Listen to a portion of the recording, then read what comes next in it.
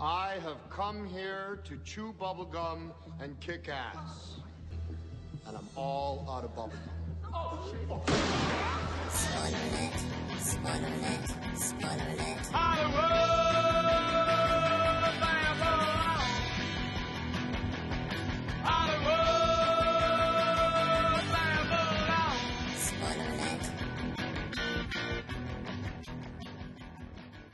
And welcome to Spoiler Alert, episode 87 for June 2020.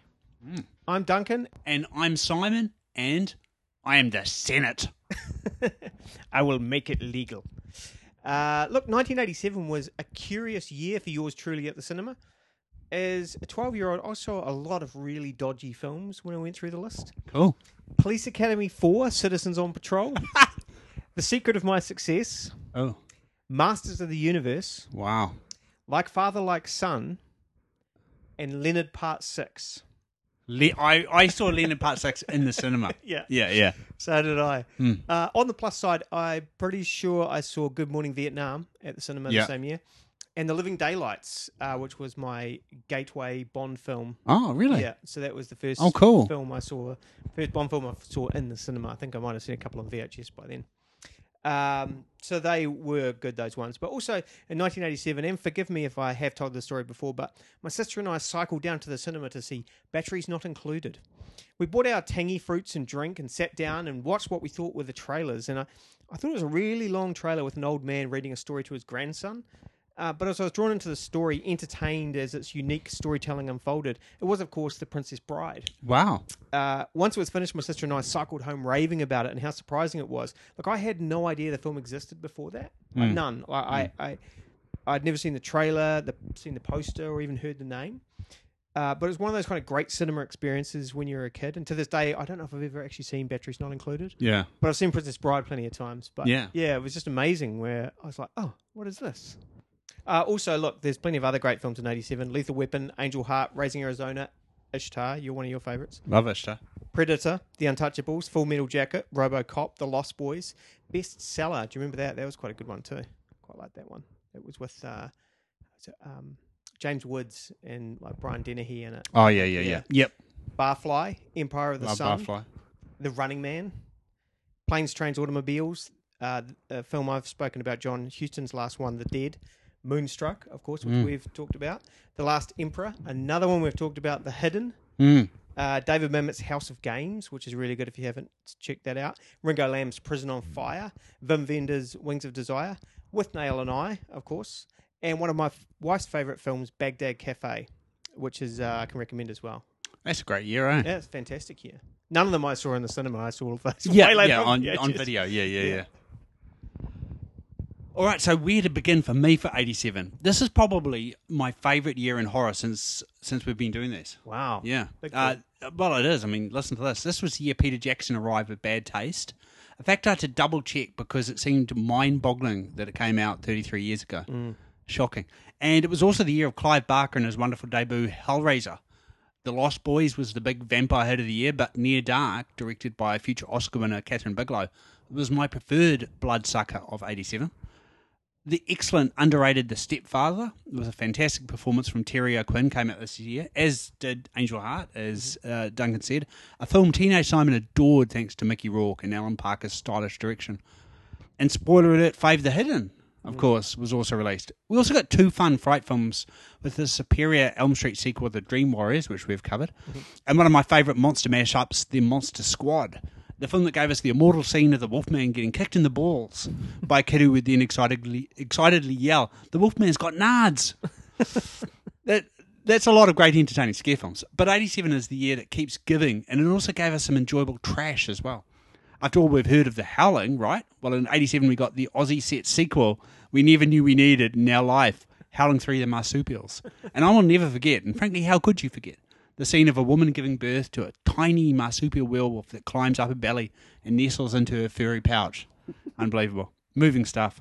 But we also get the bonkers dolls, John Carpenter's Prince of Darkness, with Alice Cooper as a zombie. Perfection for me in my teenage years, getting to see him on screen and, you know, Blood Diner, Slumber Party Massacre 2. Not that great, by the way, but it does have a reanimated rock star killing kids with an electric guitar fitted with a heavy-duty drill, which is something, you know. And the memorably, grotesquely vicious Street Trash, which we watched one of my Halloween nights. Oh, yeah. Remember that one. But look, there can only be one film to talk about from 87 for me. And that's because there are a handful of films I can count amongst films I've lost track of how many times I've watched. Star Wars, Raiders of the Lost Ark, which I would watch daily as a kid.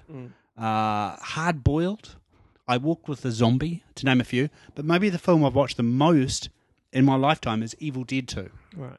Sam Raimi's seemingly chaotic whirlwind of slapstick comedy and OTT gore, in which he threw a rubber-limbed Bruce Campbell against latex monsters, stop-motion reanimated girlfriends, and his own comically severed hand, was just the right blend of laughs and frights for me. Wildly inventive and whiplash fast, Evil Dead 2 had me spellbound when I first saw it in the Civic Theatre on release. Wow. Yeah, and I've owned numerous copies since on VHS, DVD, and now, of course, Blu-ray, ensuring that Raimi really had me by the heart and wallet ever since. Yeah. Oh, yeah, you can't go wrong with Evil Dead 2. Ah, it's fantastic. Yeah, very envious that you got to see that at the cinema. Yeah, great experience. Yeah. But yeah, I think I currently own 2 Blu-ray copies of it now. But I've had it on DVD before that, and obviously VHS before that. You had like the Necronomicon version. I do. Yeah. Yeah, absolutely. I think I may have borrowed that off you before. Yeah. I've got the knife that comes with it too, like the plastic knife. It's crazy. So you're ready for the zombie apocalypse when the... Yeah, it's coming, isn't it? Yeah. All signs point to yes. Yes.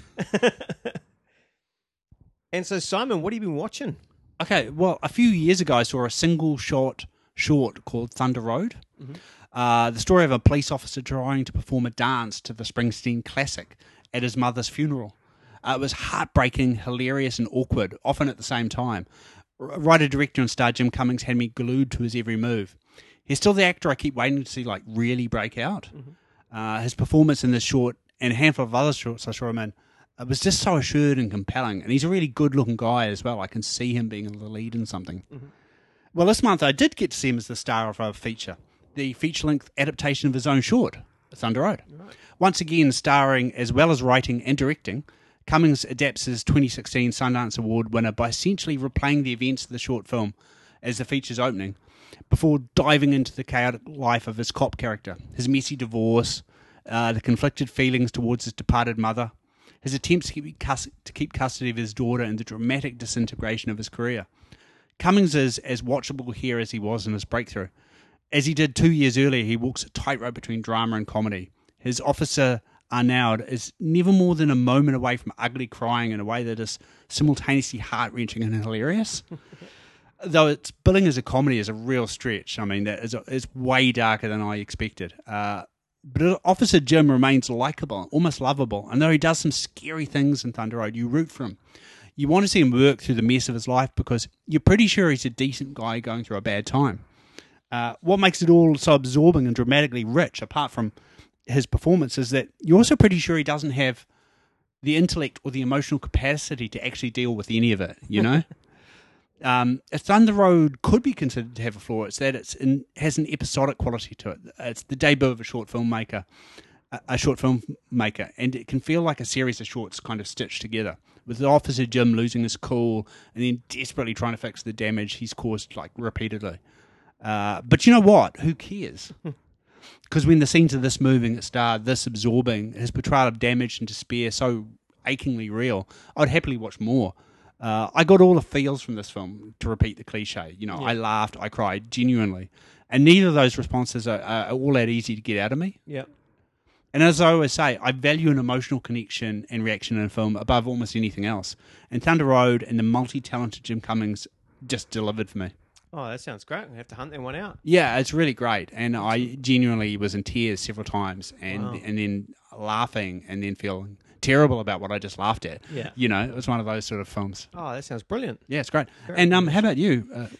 Yeah, well, look, I watched a film that I think we may have spoken about before. You would have got to it quite a while ago, but at nearly 3 hours, I watched Midsommar, the director's cut. The director's cut. I haven't seen the director's cut. Yeah, okay. I don't know how different it is. It just happens to be the one that's on Sky at the moment, but I was like, okay, let's kick back and watch this. But interestingly, the 3 hours didn't drag. Yeah. Instead, it draws you into its bright world of washed-out white and colourful flowers, which makes it all the more applaudable that it is here where the horror is brought out in kind of this blazing daylight for pretty much the whole movie. And Ari Aster also provides a platform for Florence Pugh to unleash her considerable talent. She's likeable, grounded, and vulnerable. And the trauma she suffers in the film's excellent opening is another piece of kind of Astor abjection that he did in Hereditary as well. You know, as we know, Ari Aster's Hereditary was Simon's favourite film of the year last year. And Midsommar runs a similar gamut of emotions and even has a central character who experiences unimaginable grief, struggles with mental issues, finds ancient ways to deal with modern problems. And I didn't think it ever reached the cruelty or the real nerve-shredding moments of Hereditary for me. Yeah. But it does have some intense gore, specifically the ritual suicides. I don't think Oh, my goodness. giving too much away by mentioning that. So, and like Tony Collette before, Aster also provides a platform, as I say, for Florence Pugh. And we're on board for her journey, hoping she will survive the horror, but also because she may provide the key to understanding its significance. Because thematically, Midsommar, I thought, was fairly on the nose. The disintegration of a relationship and kind of eventual rejection of the worst traits of male behaviour. And her boyfriend sits high on the list of douches in recent film history. It's also because he's not villainous but vanilla. That somehow makes him all the more offensive. Yeah, it's a pretty douche-laden film, eh? It's a massively douche-laden film. But Aster also presents men in their early 20s with some chilling accuracy, I thought. Yeah. It's not just the women chasing and responsibility ducking of them. It's also the rationalization of the men who are emotionally immature, wanting to avoid dealing with any real empathy or navigating through hardships. And just kind of what each of them kind of signified, really, each of those male characters. But yeah, it was an interesting one where I got to the end of that and was like, all right, Ari Aster's gone through some stuff and really wants to purge some stuff. And I felt it was a lot more personal in some ways than maybe Hereditary possibly would be. I thought it was a heck of a follow-up, eh? Oh, it was an incredible follow-up, yeah. Yeah, amazing. Not as, to me, maybe because it comes after Hereditary, you know. Maybe if Midsommar came first, Hereditary came second, you'd be saying the same thing. But it's, and I definitely recommend checking out. And I don't know how different it would be to the original. I would imagine, actually, that probably none of the narrative is sacrificed. It's probably just all the extended kind of rituals and, you know, maypole dancing and Wicker Man creepiness is probably extended more and more and more. But yeah, some really nice little neat visual tricks in the film too. Yeah. That kind of unsettle you. And anyone who hasn't seen it, I recommend checking it out, but definitely, you know, bring a stomach of steel for a couple of the scenes. Yeah. It is the warmest looking horror film, I think. I can think of seeing. Like, so much of that is in bright, beautiful daylight, eh? Yeah, and I think sometimes he possibly sacrifices some of the tension through laughter. But that's a decision. Obviously, he's a talented filmmaker, so I'm sure he's made that conscious choice. But yeah, so it's interesting to see what he does next. But yeah, I mean, considering he basically did that the year after Hereditary, it's pretty impressive. So yeah, I look forward to what he does next. Yeah, totally.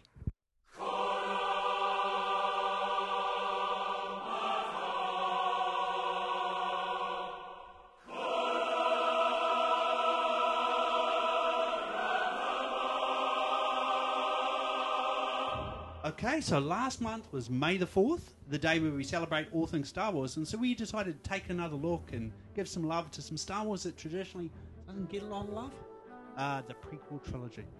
That's right, George Lucas's much maligned series of films that saw him return to the director's chair to tell a story of how a little boy came to become everyone's favourite cinematic bad guy, Darth Vader.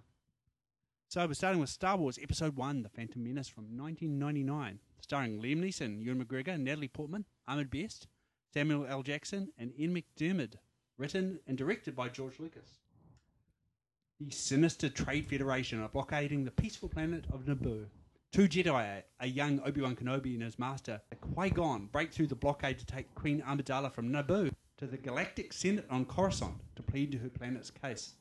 But their ship is damaged in the escape and they are forced to land on Tatooine. There they meet the child slave Anakin Skywalker, already strong in the Force, who helps him escape and gains his freedom in the process. Qui-Gon promises to train Anakin as a Jedi, but first they must free Naboo, and the two Jedi will have to face the terrifying Sith, Darth Maul. Nice wrap up. That's a lot going on. Yeah, that is a lot. In 1999, I was, like most of my generation, beyond excited for Episode 1. I managed to get a copy of the first trailer on VHS. Do you remember that? And I rewatched it so many times. Great trailer. It was a fantastic trailer, and I watched that so much. I was like, I'm so amped for this. And then I watched the Phantom Menace premiere at a midnight screening. There were people dressed up as characters fighting with lightsabers on the stage before the screen lit up. People cheered when the opening titles hit. Seeing Jedis in action straight away, even the Padawan term became an instant term of joking affection.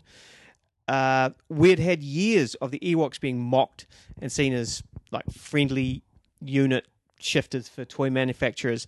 So Jar Jar and young Anakin were kind of tolerated as kiddie fodder because in exchange we had Jedis at the top of their game taking on a badass Sith. We had Duel of the Fates rising to the occasion. We were back in the galaxy far, far away.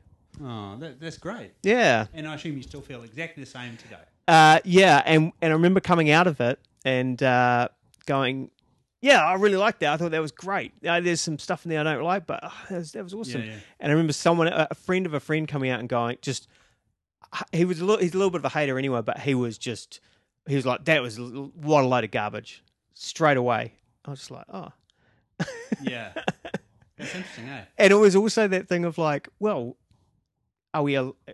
is it possible that Star Wars there's a Star Wars film that's not good? Like that, we take that for granted now, but back then that was like... I distinctly remember talking to you and Kyle, and I was more dismissive than you guys. And Yeah. You guys were a little bit, nah. Yeah. And I'm not saying that show off because I also thought Attack of the Clones was better. When I saw it in the cinema, so Yeah. Yeah, I don't know what that says. Yeah. So I was all about it, Yeah. Like I was just like, yeah, it's Star Wars, man. Yeah. Yeah. Look, going back and watching it now, I feel that there were two changes that would make all the difference for me, and you touched on this. And I think making Anakin older and either get rid of or drastically change Jar Jar, because those are the two big weaknesses for me on a rewatch.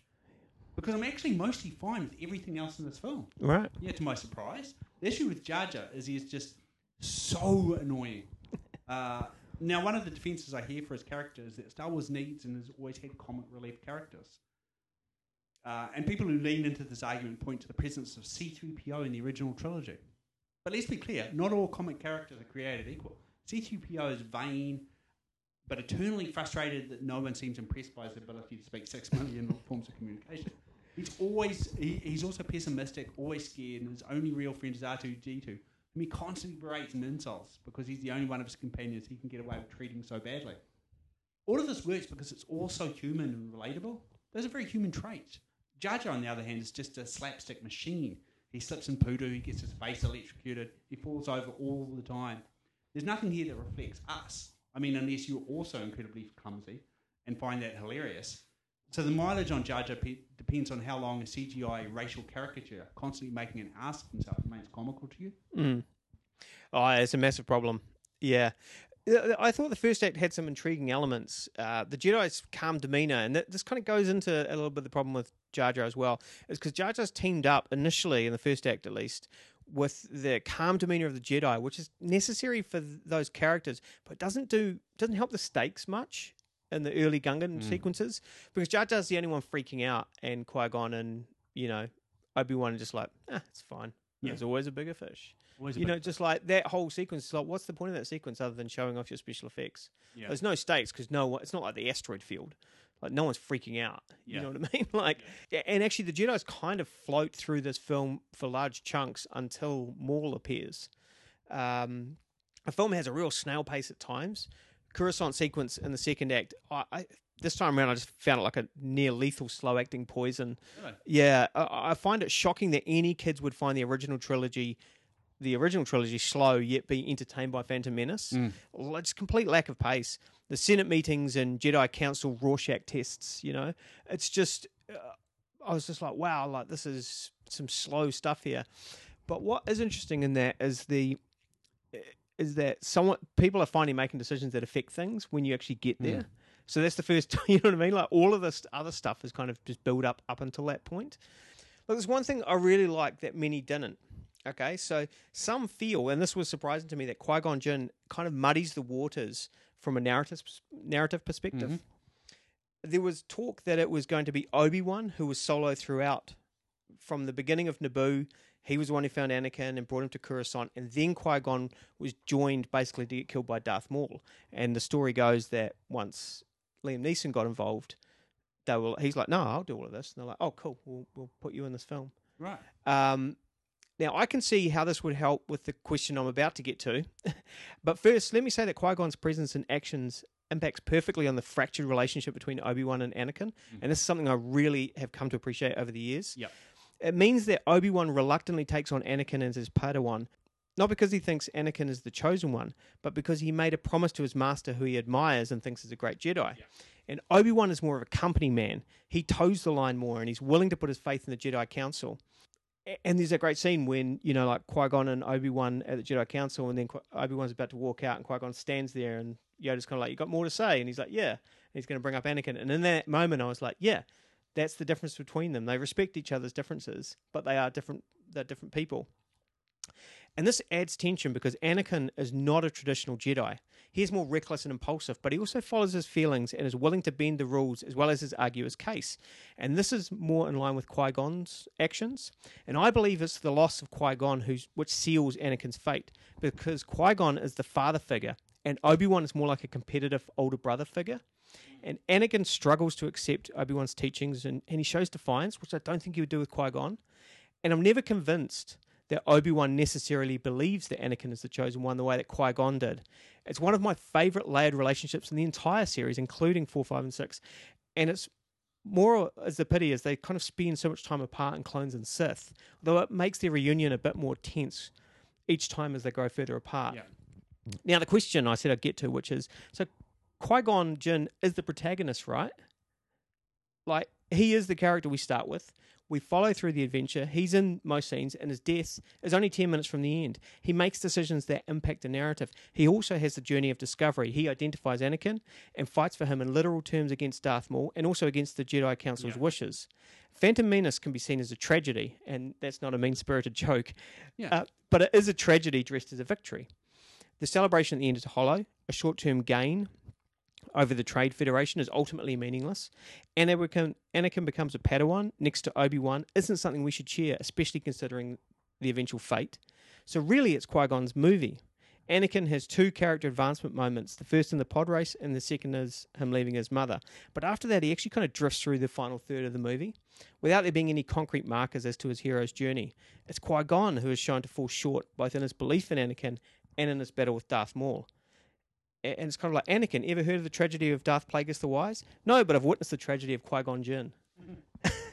So I really appreciated those things this time around watching it. And I think it's been growing on me ever since. And I really love Ewan McGregor's performance in this film. Yeah. I don't know if you've seen Dave Filoni, the Star Wars guru, basically, right, sure. who worked on Clone Wars, had this impassioned speech about how important he thought the final lightsaber battle was, because it was the tragic death of Qui-Gon, who is a father figure to this boy who is taking away from a family, and this boy never gets a family. And Obi's got that scene where he talks about, you found another useless life form or something, because that's how he feels about Jar Jar, and that's how he feels about. Whereas Qui-Gon's more I guess enlightened or open to the possibility and hope of these characters. Yeah, that's right. And so that's why his death is like you say, it's a tragedy, because what if Anakin had a father figure? Yeah. What if there'd been someone who cared about him and trained him, and that's so right. His loss becomes, and as you say, Obi-Wan takes him out of a sense of responsibility. Yeah, that's right. Just following on from talking about those character relationships, one of the other things I found myself really enjoying this time round was the performances of everyone not named Anakin or Jar Jar. The characters in the prequels get a lot of stick, but after rewatching the sequel trilogy, I found the restraint to the Phantom Menace kind of pleasing.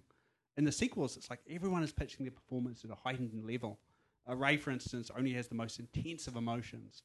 Finn and Poe are always urgent, always desperately urgent, which isn't a criticism really of the performance. It's just the choice these films have made. It's like their aesthetic is full tilt. And it's just the way that modern blockbusters are, perhaps. But the prequels are a little bit different. Characters are often hard to read. Is Qui-Gon really a trustworthy person a lot of the time? What's his motivation? I assume so, but his monastic reserve makes him difficult to read. As do many of the characters. I mean, Mace Windu seems like a guy who might be happy with the situation, but maybe secretly hates everything. I'd hate to have to cook for the guy. I'm sure he'd just look at it and go, it's fine, and you'd know he's seething internally. Which is perhaps why so many Star Wars message boards have been given over to debating how corrupt the Jedi Order are and had become, because if they're corrupt, it's actually pretty hard to tell one way or another, so it's open to kind of this reading. Do you know what I mean? Yeah, absolutely. And I actually appreciate that. It's not so readily apparent. Yeah, look, I think the thing with the Jedi thing as well, and like I say, there's a lot of people who's kind of reading outside of the films. Yeah, I think it is. Yeah. But I think it's that thing of it's trying to reach a nirvana, right? As being a Jedi, So there's always going to be some kind of corruption there. You're never going to be able to be perfect. So people are going to bend the rules, and you're interpreting things and see, like, well, is that a Jedi move or is that not? Should you be doing that? And there's a lot of kind of room to it. And because you've done that and you're a Jedi, does that mean that that's allowable, or is it a corruption of the Jedi Order? So it's not. It's kind of open to interpretation all the time. I think we'll get onto that in a little more. Yeah, I'm sure we will. Yeah. Look, you were talking about how painful Coruscant was to you. I found everything on Tatooine pretty nasty, and to a point, which I'll get to. And I think that's a lot to do with the fact that this is where we get young Anakin and Jar Jar occupying screen space at the same time a lot. Yeah. Man, that was hard to take. Yeah. I'll get on to Anakin and Attack of the Clones. I've decided to... Why are you going to let Jake Lloyd off? Yeah, for a couple of reasons, Yeah, to be fair, it's not his fault, I don't think. No, but because it goes beyond actors, for sure. The casting's an issue because he's so much younger than Natalie Portman as well. Yeah. There's something really creepy about that. Yeah. Again, it's another one that I heard that it was written for a 12-year-old, and then at kind of the 11th hour, they actually went, let's make him 8. And I can understand that because of a young audience who might want to relate to this idea of this kid getting to, play around for race cars and build droids and things and fly spaceships. It's kind of a wish fulfillment in a way. They're evil. It's the last Starfighter. Yeah, totally. I also don't know about this whole slavery gig. I know we've talked about this off mic before, but Lucas obviously wants us to feel sorry for the kid, but also drapes him in cool stuff to make other kids think he's neat, I guess. Yeah. He has his own protocol droid he's built himself in his own bedroom, and he's building a hot rod in his spare time. That's a pretty freaking entitled slave kid, eh? Yeah, well, that's the thing is, I always thought that as well. I was like, his house doesn't look too bad. Yeah. He's got his own. He's got a protocol droid and a pod race. He's got a pod racer. I mean, what 8-year-old kid has a sports car? Yeah. Not just any sports car, but one that wins like major league races. And it's worth a slave, right? So I can't remember the exactly. I get lost in the transactions of everything, but sure. But it's like worth a slave. It's like, couldn't you sell that? Couldn't you buy yourself out of slavery? You just sell that. Sell the pod. Yeah, that's right. Yeah, it's confusing, isn't it? Yeah. Is there no market for slaves, really? Is it basically just Watto selling to himself? Yeah. Is he that much in control that, no one's going to trade for this pod? Yeah. It's strange, eh? It is, yeah. No, the economies of Tatooine. Yeah. It makes me grateful for the fun of the pod race, actually. Now, admittedly, the pod race starts really badly for me. The collection of poorly rendered races stops me in the tracks. Every time, eh? You're not a Ben Quadraneris fan then? Oh, I'll get to him. Gasgano with his silly forearms. Clegg Holdfast with his silly name and antlers. Dud Bolt, who looks like if Muttley from the Wacky Races was an alligator. And my absolute most hated minor character from the Phantom Menace, without a doubt, is Ben Quadraneris, who looks like a rejected mascot for a breakfast cereal. He looks like he was drawn just by Captain Crunch or something overnight and going, this is what we'll go with. Yeah. And then we have the two-headed commentator voiced by Greg Proops, who leans way too far into being a version of an Earthworld commentary team for me, which is something it's going to come up again, but something that annoys me a lot. Yeah. And like I say, the race is really fun. It's obviously Lucas trying to recreate the chariot races from Ben-Hur. But he pushes it far enough to me into his galaxy far, far away that I'm not offended by the reference. I don't find myself, drawn back to it's a rip-off of that. It has real momentum, and as is the case for all the prequels. Yeah. Star Wars in general, great sound. Yeah. Oh, the sound. Ben Burt take a bow. Won't be the last time we say that. No, but no, yeah, it's amazing. yeah. Look, there's I don't think I've made too much of a secret that Phantom Menace. I enjoy Phantom Menace for two reasons, and one of them is the pod race. Yeah. And in the cinema, this was pretty awesome actually watching it. Did you know that they added a lap? So there's a lap added. I've heard this. What was the reasoning again? They just added it, and so when you saw it the first time, it was shorter, the pod race. That's why it feels so long now. Oh, right. Because they've actually added a whole nother lap in there. Oh, man. So originally it was only 2 laps in the cinema release, and we've got 3 or something like that. Oh, we're spoiled, eh? Yeah. More Ben Quadrineris trying to start his engine. He's the worst design. But I was thinking about him, right, because I can't remember whether he blows up or what happens to him. But he'd probably be able to crawl over that line, seeing as like Anakin's the only one who actually finishes. He could at least play second, probably.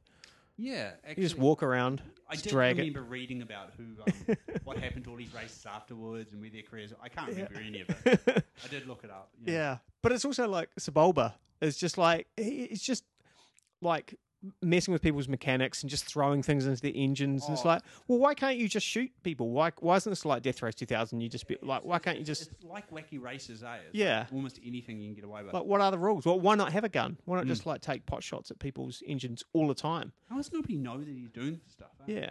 How- Or yeah, and if it's if anything goes, all's fair in love and war and pod racing, then why doesn't other people do that?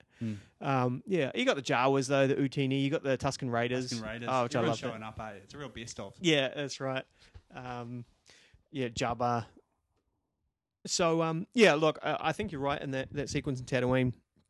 It does slow right down, and it seems there's some strange decisions taken in there before the pod race. It's like, we'll meet Watto, and then we'll go over here, and then we go back to Watto, and then it's like, there's a sandstorm coming, and then we'll go back to their quarters, and then we'll see if we can get the pod race started, and then it's like, it's not working, and it's just like, man, this is really just so you can spend time with Anakin and kind of get to know his backstory. That's it, basically. Yeah. And I found that was like, wow, this is really time consuming. And actually, I measured it out. There's half an hour between when they escape Naboo until the pod race, and then there's literally another half hour between the pod race and them any battles back in Naboo. So if you don't like the pod race, or you don't count it as like a battle sequence, it's an hour and a half, hour 20 where there's no action. Yeah, smart work, eh? It's a lot of, and that's what I mean when you get to the Senate part where you're like, well, the pod race, you kind of know what's going to happen, and so like dramatically, it's not not quite as thrilling as it is on the big screen, or the first couple of times you've seen it. After a while, you're kind of like, oh yeah, it's cool. If you haven't seen it for a while, yeah, it does capture your imagination again, but yeah, it's not a part. It's just like, man, there's a lot in this film that's yeah. Like I say, Tatooine for me was hard work this time around. Yeah, I tell you the part that really I struggled with was actually the Gungan battle at the end. So they kind of have that Windows Explorer backdrop, like of the it looks exactly like that, totally, and it has the Gungan has a droid army coming over the top. It's pretty lazy looking.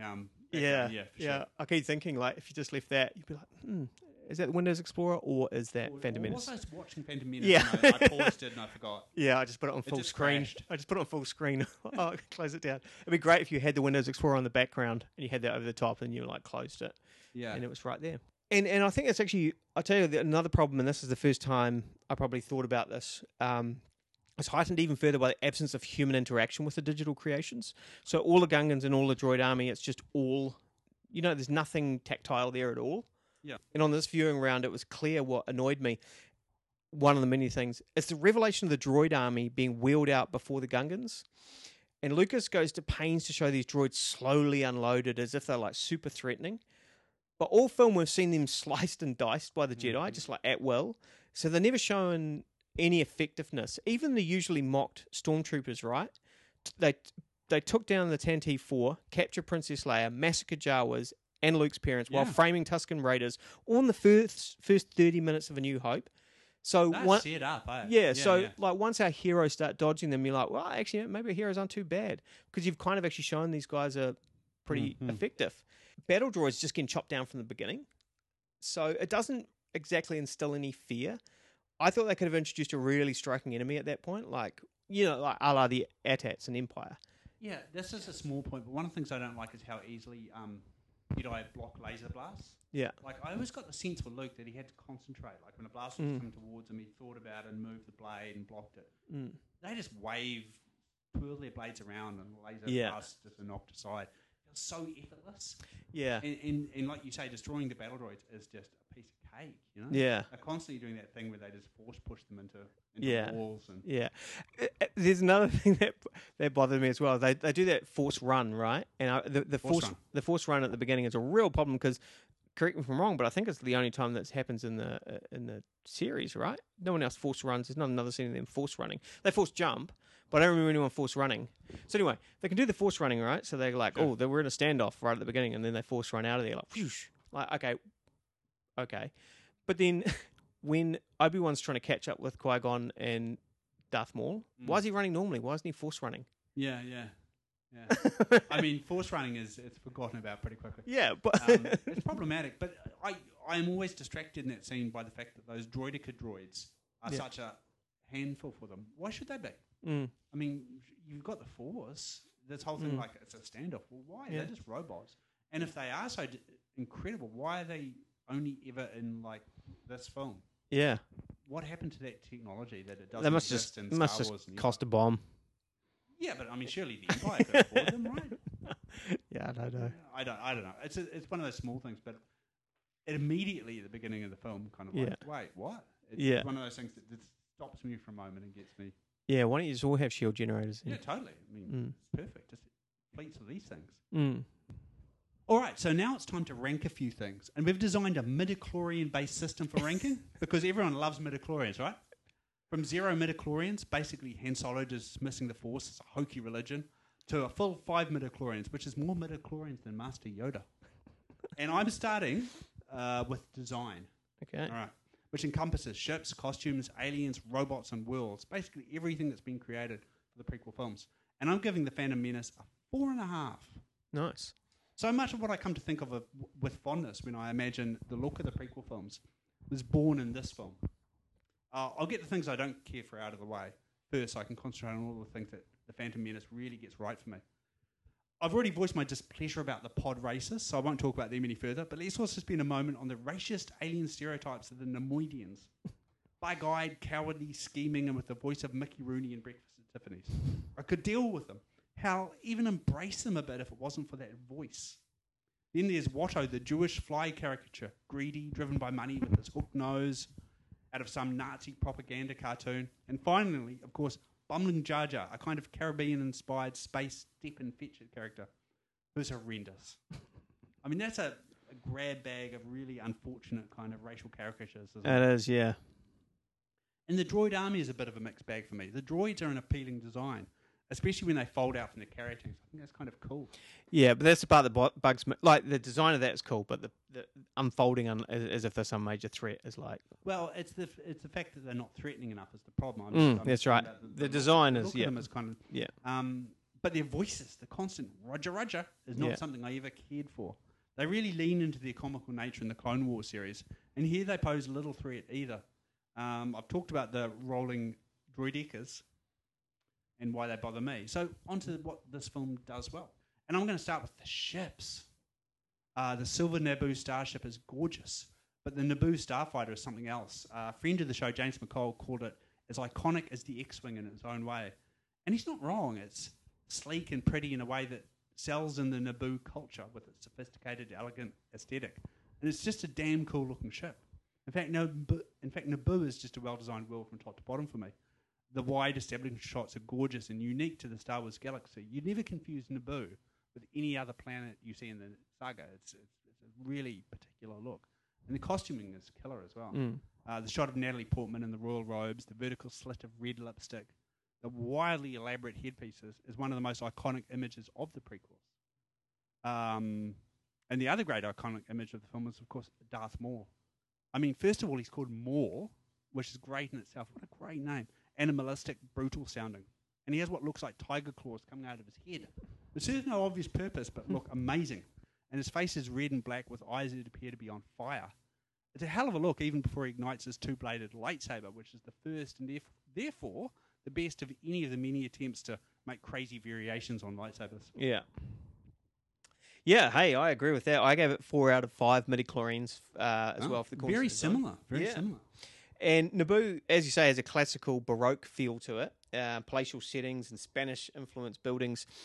And as you say, there's a care taken with Queen Amidala's outfits. And again, as you say, like going back to 99, immediately Amidala and Maul, people were dressing up like them before the movie even came out. They were like, "Oh, this is fantastic!" Yeah, the painted face, the headdress, the globes at the hem of the gown, and the ships have a real 1930s feel to them.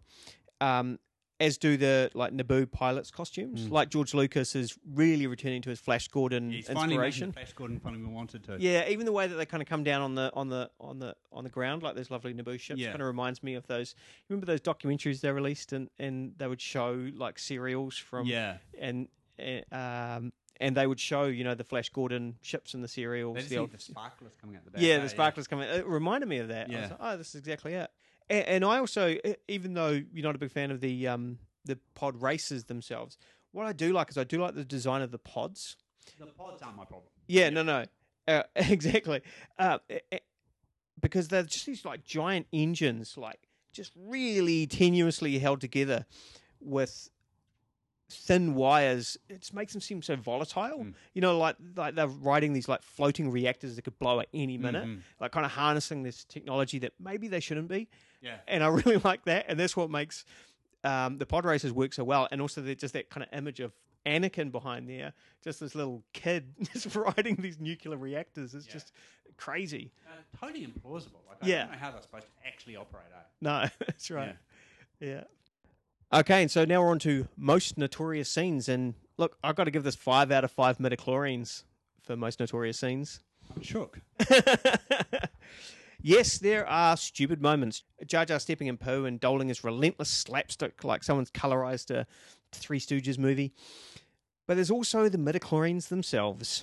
Their existence is problematic to the original trilogy and our experience of the Force. And then they have the gall to put another layer to this, which is the Immaculate Conception. It's difficult to overstate how poorly these were received almost immediately.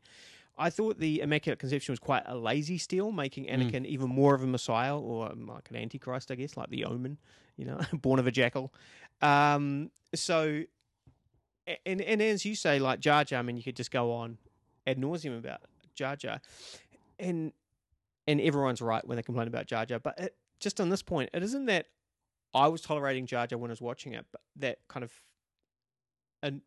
dumbfounds me. It's more that the other characters in the movie are tolerating him. Like, really the only one who has any slight problem is Qui-Gon, where he like snaps his tongue. But apart from that, and as you say, C-3PO's annoying traits visibly irritate Han, Leia, and Chewie in The Empire Strikes Back. But except for Qui-Gon grabbing his tongue and with Jedi reflexes, Jar Jar's antics are barely commented upon by anyone. Yeah. And everyone's just like, oh yeah. That guy.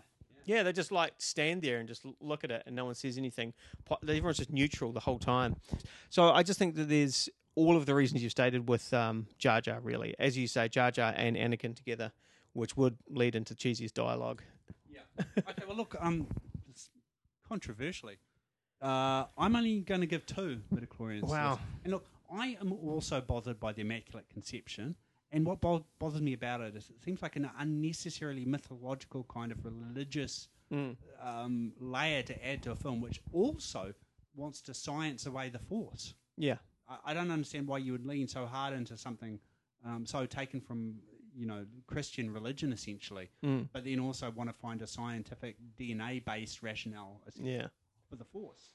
I'm a little more forgiving about the Immaculate Conception, though, because of events that happen in Revenge of the Sith, where we start talking about creating life, and you start wondering, was this always something that was established? Do you know what I mean? Like somebody had tried to use, Plagueis had tried to use the dark side. I've heard that theory. Yeah. I've heard the Plagueis theory, but that's all EU stuff. Totally. But so I'm not gonna touch that. You're not gonna touch that. Oh, no. Well, good for you. I know you can wheel out like 4 books and 5 audio books and 7 comics I should read to understand exactly midi-chlorians. As a man with a Star Wars novel and 2 comics on his bedside table, but no, I'm not even going to bother reading into that. But I just like the mental the mental gymnastics of thinking about Yeah.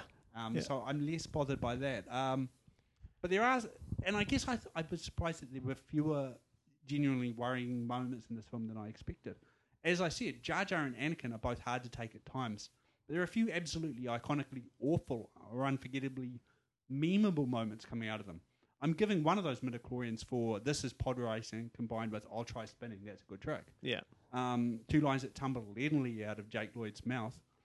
On the Jar Jar side, I have to go with Yusa thinking, Yusa, people going to die? Yeah. And I also really hate that Jar Jar really ruins his end of the final battle scene with his goofy antics. I know Lucas is going for comic stuff for the kids, but intercutting it with one of the saga's best lightsaber battles at the same time is just that's just one messed up juxtaposition. Yeah, and that's a big chunk of my midi-chlorian count goes for that as well, because I do think it spoils that. And if you were going to cut one, I know a lot of people go, oh, the Anakin scene is actually really annoying, when he's flying around and doing all that. Watching this again, I actually preferred that to the Gungans. Oh, I do too. And so, which is quite staggering, seeing as there's like 4 different things going on, and somehow the Gungans is somehow worse than Anakin's. A completely unnecessary thing, because you think at least the Gungan thing is theoretically in this movie essential. Stealing Rick Ole's thunder, eh? Yeah, that's It should have been his day. I know, Rick Ole's cursing that kid out. Yeah, man. yeah, totally. Anakin. Okay, I'm going to move on to a category I'm really excited about. Palpatine awesomeness. Anyone who's listened to our podcast on Rise of Skywalker knows I love myself some Palpatine, a.k.a. Darth Sidious, a.k.a. the future Emperor, a.k.a. Sheev. Sheev to his mates. He's kind of an outlier in the original trilogy, which, despite having space wizards and monsters galore, still had an air of real-world groundedness. Han, Luke, and Leia all felt like well-rounded characters. Archetypes, to be sure, but people who we could relate to. They could have been taken from a contemporary drama and dumped into the Star Wars galaxy and felt right. They wouldn't have broken their stride doing so. Even the villains tended to be believable. Grand Moff Tarkin and the parade of uniformed Imperial officers all struck me as military officers of varying degrees of cruelty, cowardice, and ambition. Darth Vader, sure, okay, he's pretty extraordinary. But as the series progressed, even he developed hidden tragic depths. But not Sheevy, babe. He is full of cackling villainy from the get-go, and I'm all for it. It absolutely helps that Ian McDiarmid holds nothing back, embracing the cartoonishly extravagant cruelness of the Emperor.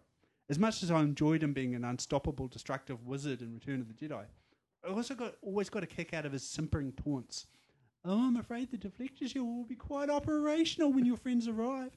I mean, what a jerk, eh? It's peak Palpatine jerkiness, and I love it. Which is why we're going to be including a rating for Sheev Palpatine in our reviews, because as much as Disney would have you believe the Star Wars films are the Skywalker saga, they're just as much the Sheev saga for me. Yeah. So, unfortunately, a lowly 2 Sith midi-chlorians for Palpatine awesomeness in this film. Sheev is just finding a Star Wars feat. His role will grow as the trilogy continues. But he does get the awesome line, wipe them out, all of them. Yeah. And 2 lines I like to drop into conversations if I can. A surprise, I'm sure, but a welcome one. And we should watch your career with great interest. Well, much like Anakin flying up there on the Rick Ole, you've stolen my thunder there.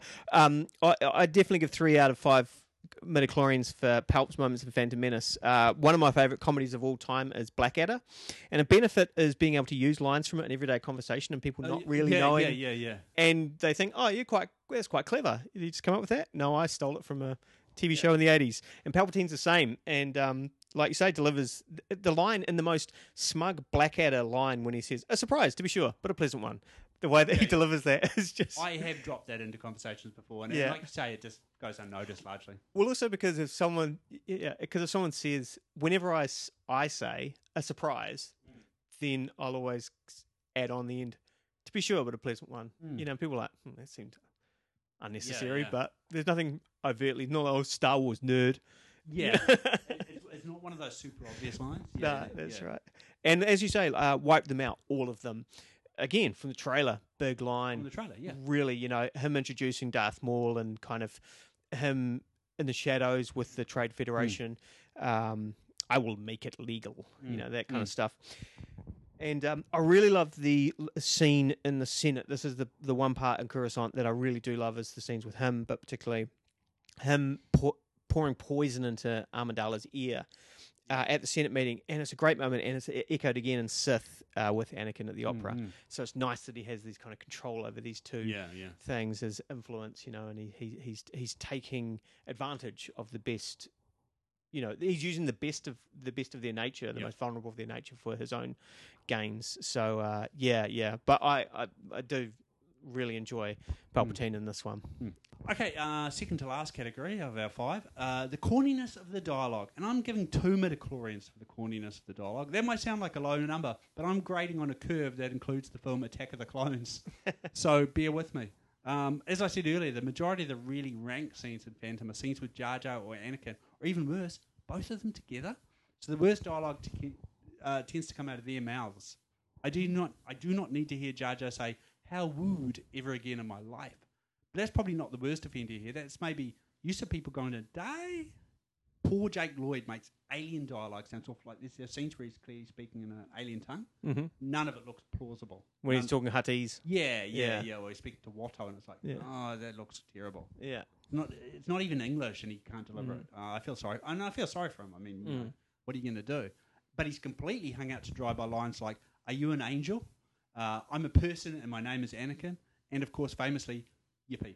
Yeah, the other ones I had written down, I'd give this 3 out of 5 midi-chlorians. There's some pretty bad ones in here, and you've said all of them. All of them are Jake Lloyd's, but also there's a lot of Jar Jar that's pretty unlistenable. There's a lot of Jar Jar I've no doubt skipped over there. Yeah. So I can't add too much more to that because you've summed them all up. Yeah, the yippee and the try spinning, that's a good trick, and all that kind of stuff. Yeah, it's pretty bad. The "Are you an angel?" And that's really where a lot of those dialogues come in. We'll talk about this as we go on, but where I think maybe his dialogue with Padme at least would seem slightly less inappropriate or unbelievable if it was coming out of a kid who was, say, like 12 years old and, aware of girls. You know what I mean? Yeah, the age is a real problem. Yeah. And so those lines, particularly with Pat, there's some stuff that he does, and this should really be in a kind of in a defense of Jake Lloyd. There are moments when he says things that an 8-year-old might, like when he gets excited about going into space, and then he realizes he's leaving his mum behind, and he's so excited, and then he kind of dawns on him, it's that kid who's like, well, I'm doing this now, cool, isn't this cool? And then he kind of thinks about it.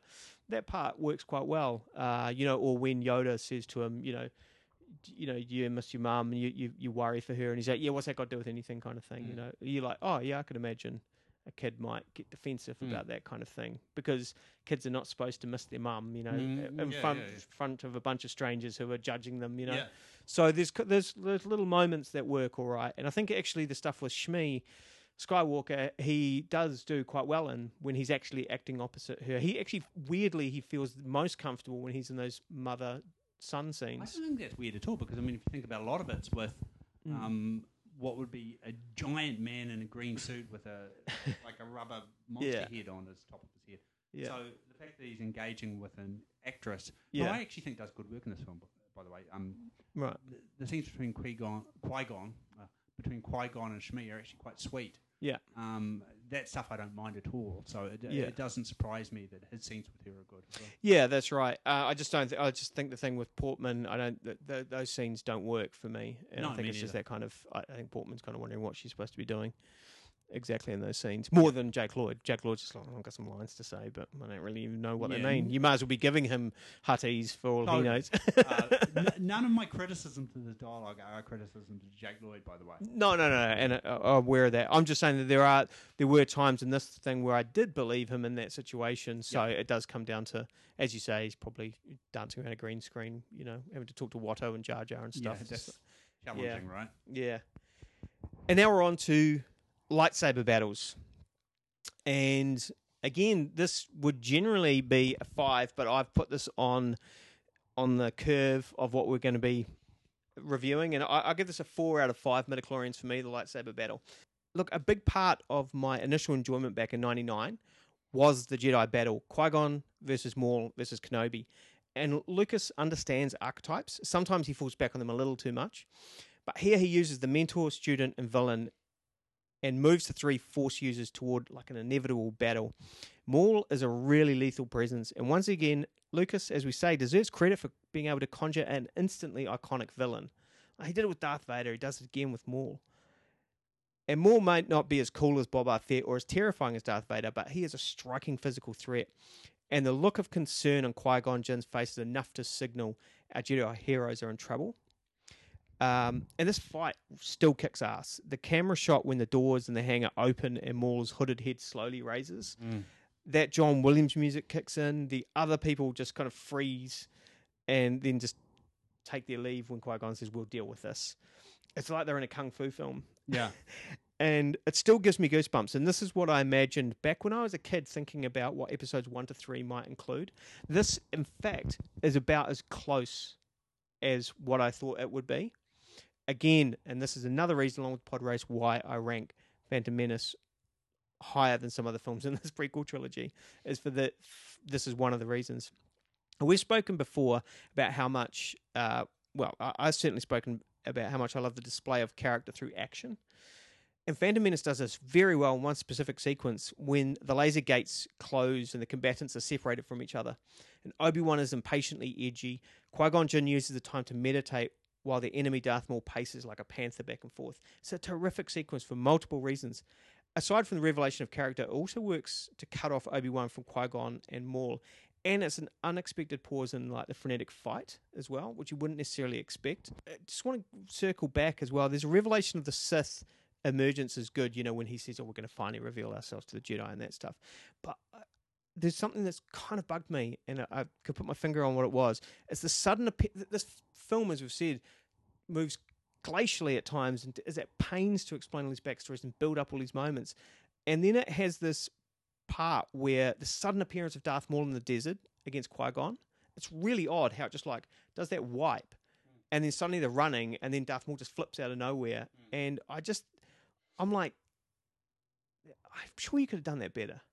Look at this kick-ass thing you do at the end. You know what I mean? Yeah. There's something weird about that. That's the first time that a Jedi's ever seen a Sith in 1,000 years. Yeah. And it's the first fight that Maul probably would have had with a Jedi. Yeah. So you're just like, this should be as epic as that final fight is. And there's something that bothers me about that. I don't quite know why they did it that way. I know that there's scenes cut out of that. There's a little deleted sequence, but that's after, my understanding is it's kind of slightly after, isn't it? There was the fight scene's longer. But it's in the middle of it, right? Yeah. So it's actually the introduction part, not so much the... Yeah, no, I don't think the introduction part changed, but the fight itself was longer and it had them actually fighting up on the ship, I believe. Yeah.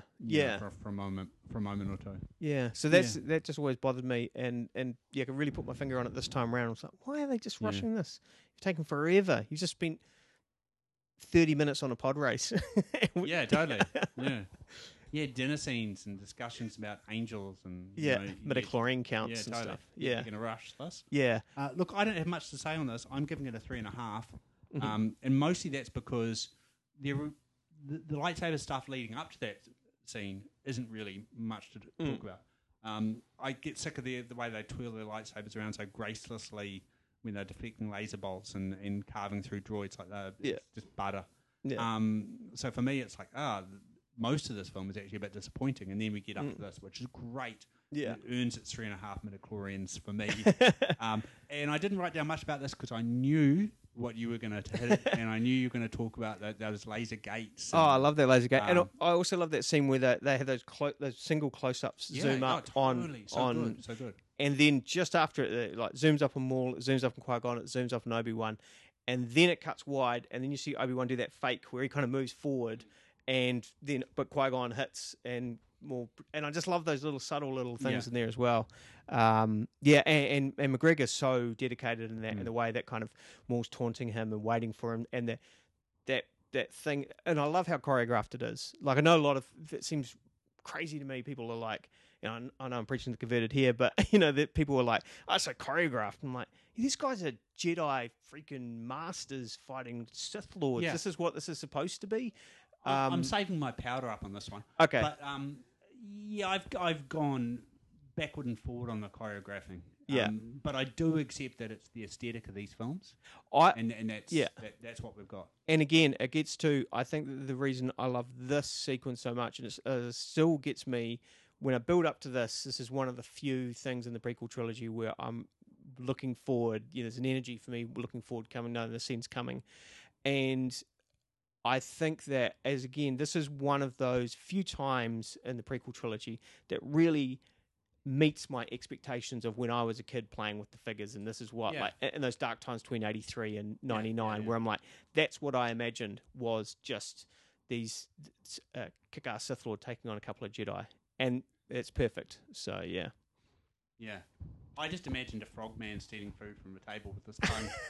That's Wait, we both win. Yeah, we do. Maybe Phantom Menace is perfect. Secretly, it is the best. So that was the Phantom Menace. All right. Now's a good time to take a break, drink some blue milk, and come back for our review of Attack of the Clones. All right. See you then.